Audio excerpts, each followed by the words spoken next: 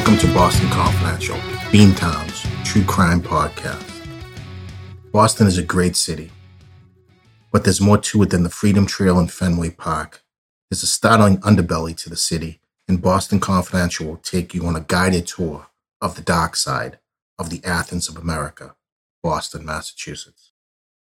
Hey guys, welcome back to Boston Confidential. My name is Barry McGuire and I'm your host. I'm a 20-year private investigator in Boston, Massachusetts, and I currently help run a company called Impact Due Diligence Investigations. If you need any help in terms of investigative services, feel free to give me a call at Impact. And if I can't help you directly, I can certainly direct you to the right person or agency. All right, guys, I'm going to ask you to hop back into the time machine with me on this one.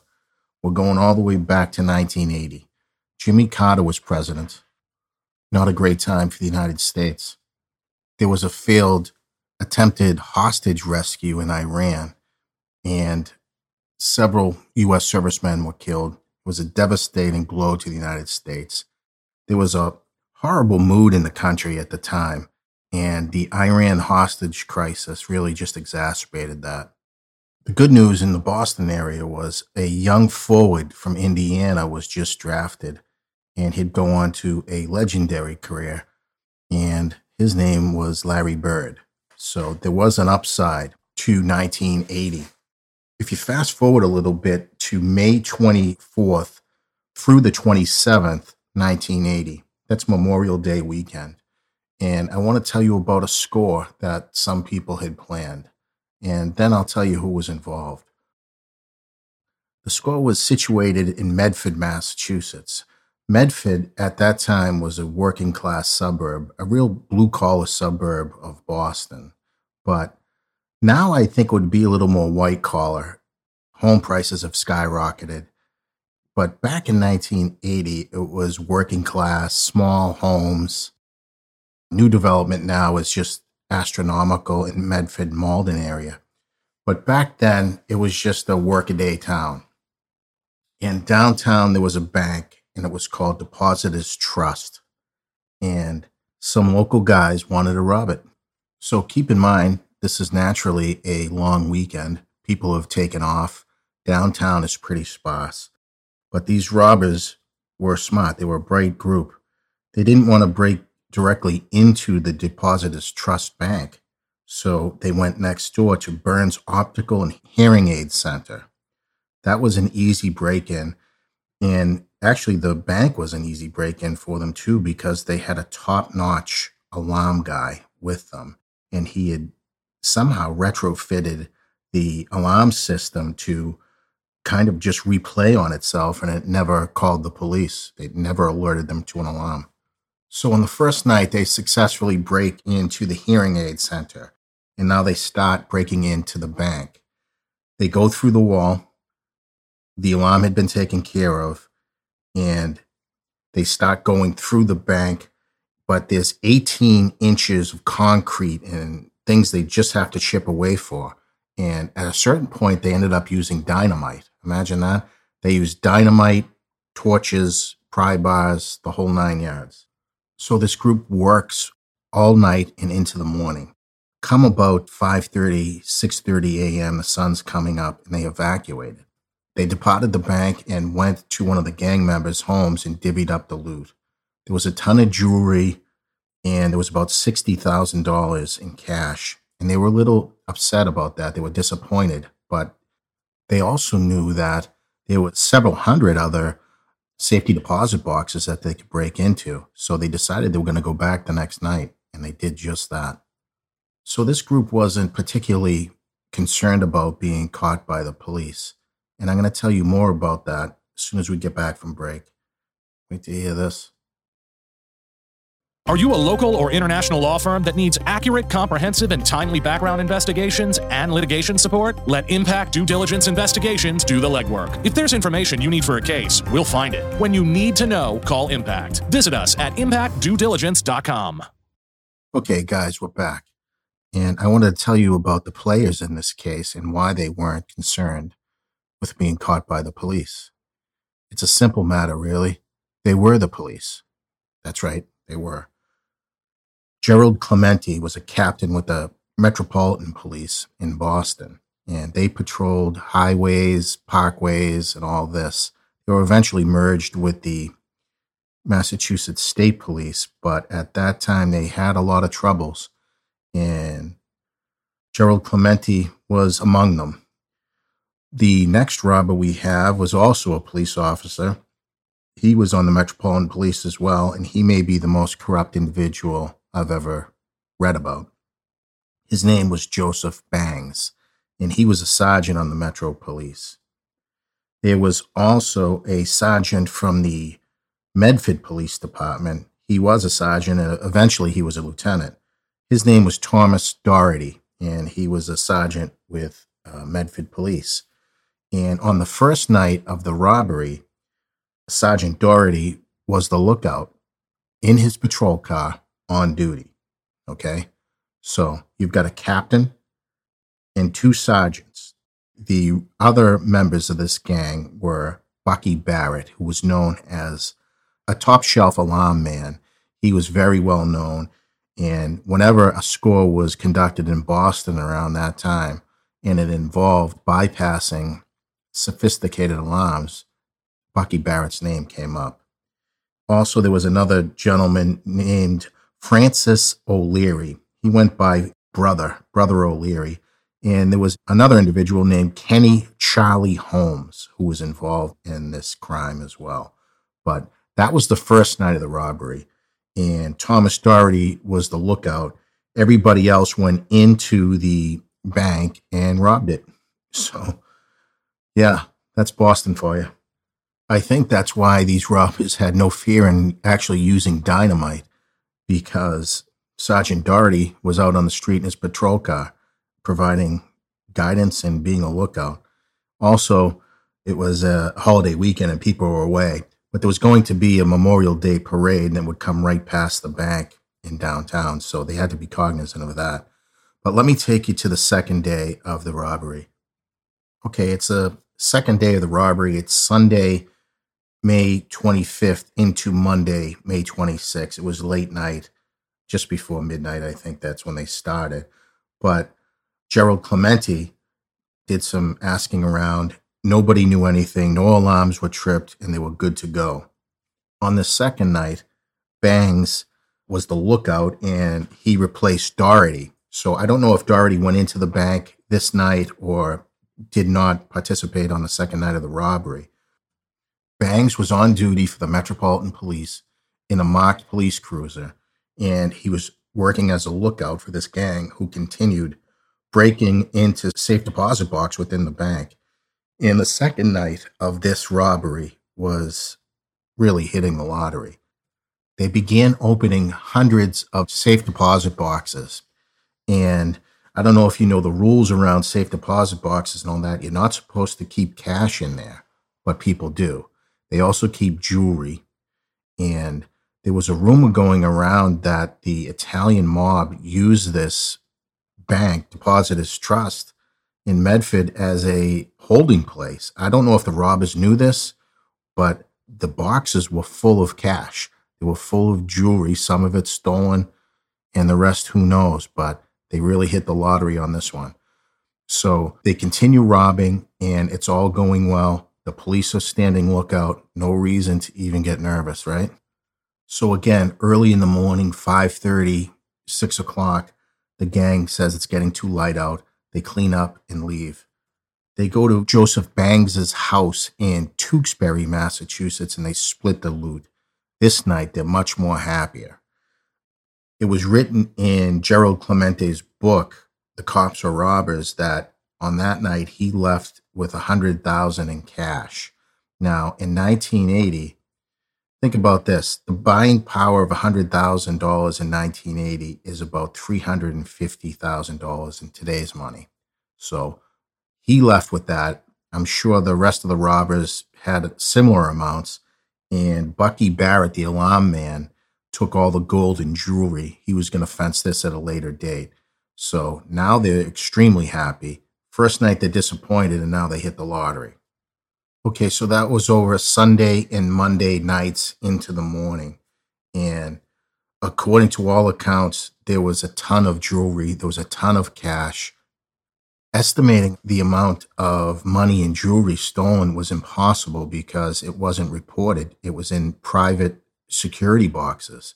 So there were estimates of between $1.5 million in cash that they walked away with and $20 to $25 million in a total haul that included the stolen jewelry and all this other stuff. So big score, probably one of the biggest since the Brinks job in Massachusetts.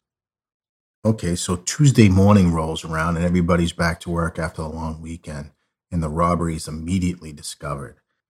Clemente, Bangs, and O'Leary came under immediate suspicion. They were known to be corrupt in the area. Also, a short time later, Bucky Barrett became a suspect because of his skill at bypassing alarms. Clemente stated in his book that he wanted to run out the statute of limitations on this case, and at the same time, he'd be finishing up his career as a police captain with the Metropolitan Police, so he'd have his pension and his supplemental pension from whatever he had stole from Depositors Trust Bank. So these guys have the money in hand and everything has been paid out to them, but Sergeant Doherty and Sergeant Joseph Bangs just couldn't get along. Sergeant Bangs became one of the largest drug dealers on the North Shore of Boston, making approximately $15,000 a week. And Thomas Doherty owed him money because he was also dealing cocaine at the time. So at a certain point, Joseph Bangs goes over to Doherty's house with a shotgun to collect this debt. And he gets into the barn or garage. I think they call it a barn. And Doherty somehow disarms Bangs of the shotgun. He discharges it twice, once in the upper torso with buckshot, and then as Bangs is running away, he shoots him again. Now, these wounds ordinarily would be fatal. A 12-gauge shotgun blast each side of you, right? But the doctor said the only thing that kept Bangs alive was the amount of cocaine in his system, because it slowed the bleeding, because his blood was thin because of the drugs he was on. Strange, right? So now the pressure's on, right? Everybody in law enforcement knew who actually did this. They knew the whole crew, and they knew these corrupt police officers, and the FBI was involved now. Both Bangs and Doherty were attracting a ton of attention to themselves. They were living a flashy lifestyle, new cars, new girlfriends, new homes. Well, Clemente was just trying to ride out the statute of limitations and laying low. But after Bangs was shot, he immediately turned state's evidence and he ratted out the whole gang, and not just for this one enterprise. But I'll get to that later. But everybody ends up indicted except Bucky Barrett. Bucky Barrett is kind of a tragic figure in all of this. By all accounts, he was simply a mild-mannered alarm guy. He did scores, yeah, he did robberies, but that wasn't unusual in Boston in those days. He was a top-notch alarm guy, but he wasn't physical, he wasn't muscle. But in 1983, he was contacted by members of the Winter Hill Gang, which was run by South Boston crime lord James Whitey Bulger and his lieutenant, Kevin Weeks. And they demanded Bucky come to South Boston to look at some jewelry that they wanted to fence. Bucky was also known as a pretty good fence. So Bucky knows what's up, and at this time he tells his family to hit the road, and he's got no choice but to report to Bulger and Weeks in South Boston. Bucky seemed to know what was coming with these guys. He had asked another gangster, Joe Murray, who was from Charlestown, to intervene on his behalf. And Murray did, but he was simply outranked and outmuscled by Bulger. So they get Bucky Barrett to South Boston, tie him up, they beat him, and they want the money. They want all the money from the Depositors Trust, and they weren't going to take no for an answer. They held Bucky hostage while other members of the Winter Hill Gang went to his house and robbed it. And by several accounts, they took at least $300,000 in cash out of Bucky Barrett's house and all the jewelry So it was all just a scam to get Bucky over there. They did their own score on Mr. Barrett, and it was a pretty good one. But it didn't end well, and I don't know why it had to end that way for Mr. Barrett, but Whitey Bulger himself shot him in the head. This is at least according to several books and newspaper articles. There's some speculation that the Italian mafia, which operated in the North End on Prince Street, had ordered Bucky to be killed because all those safe deposit boxes belonged to mafioso, real mafioso, Italians in the North End. And they ordered the Winter Hill Gang to kill Bucky Barrett to make a point. Not substantiated. It's unknown if this is true, but that's what they say in the underworld. So Sergeant Joe Bangs turns rat and gives everybody up, everything. These trials were front page news for months, for years really, in the metro Boston area. And naturally, Clemente, as the ringleader, went first. And he was ultimately sentenced to 30 to 40 years for his involvement in the Depositors Trust Bank job. Clemente, for his part, received another sentence after this for another scam he was involved in. When I tell you Gerald Clemente was more crooked than a snake in a hurry, I think you're underestimating it. Guy is a total scumbag. Francis Brother O'Leary was sentenced to 12 to 15 years for this score, and I had just read that he had been rearrested in Lowell, Massachusetts in 2010 with a crap ton of OxyContin and other pills in Lowell. So I don't know if he was on parole at that time, but either way, he was headed back to the penitentiary.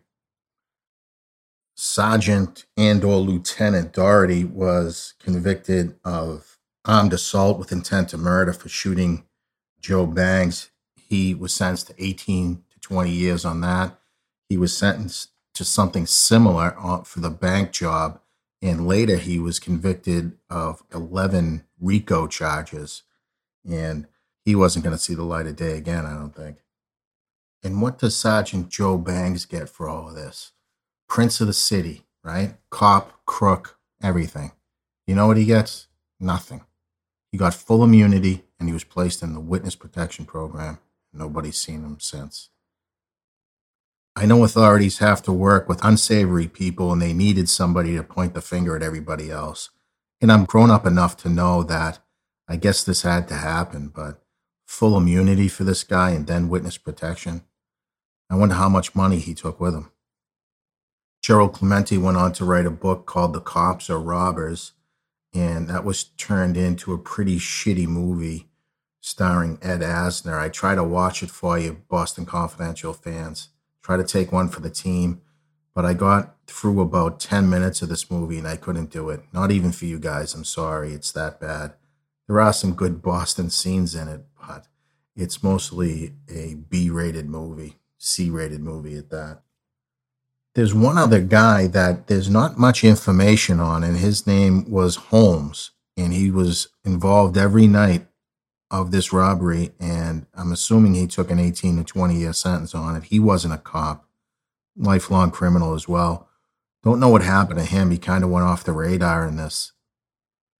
Bucky Barrett's body was found under the expressway with two other victims of Whitey Bulger and the Winter Hill Gang. He was found buried next to Deborah Hussey and John McIntyre under the expressway. The FBI had been closing in on the Winter Hill Gang, and Kevin Weeks had led them to this mob graveyard as part of his plea deal. I think he ended up doing about 5 or 6 years on being involved in several murders and corruption, RICO type stuff. So he was a gangster, it's no surprise. And he ended up telling the truth about the organization for the most part, I believe. But I didn't think there was any need to kill Bucky Barrett, but Whitey killed him himself, and I don't think he told Whitey no for anything, really. Okay, there's another part to this case. I was kind of reluctant to bring it up, but it kind of puts all of this into perspective.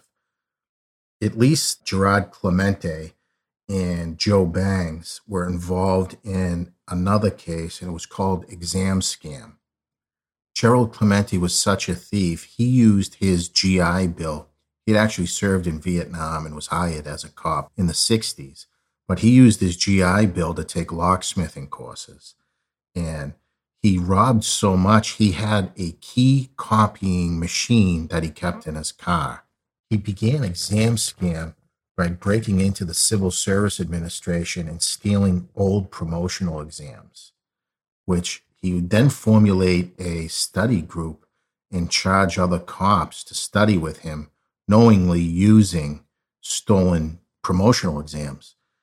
After a while, it became more brazen, and he got some help from Joe Bangs, who started his career in law enforcement as a Capitol Police officer, which was at the State House.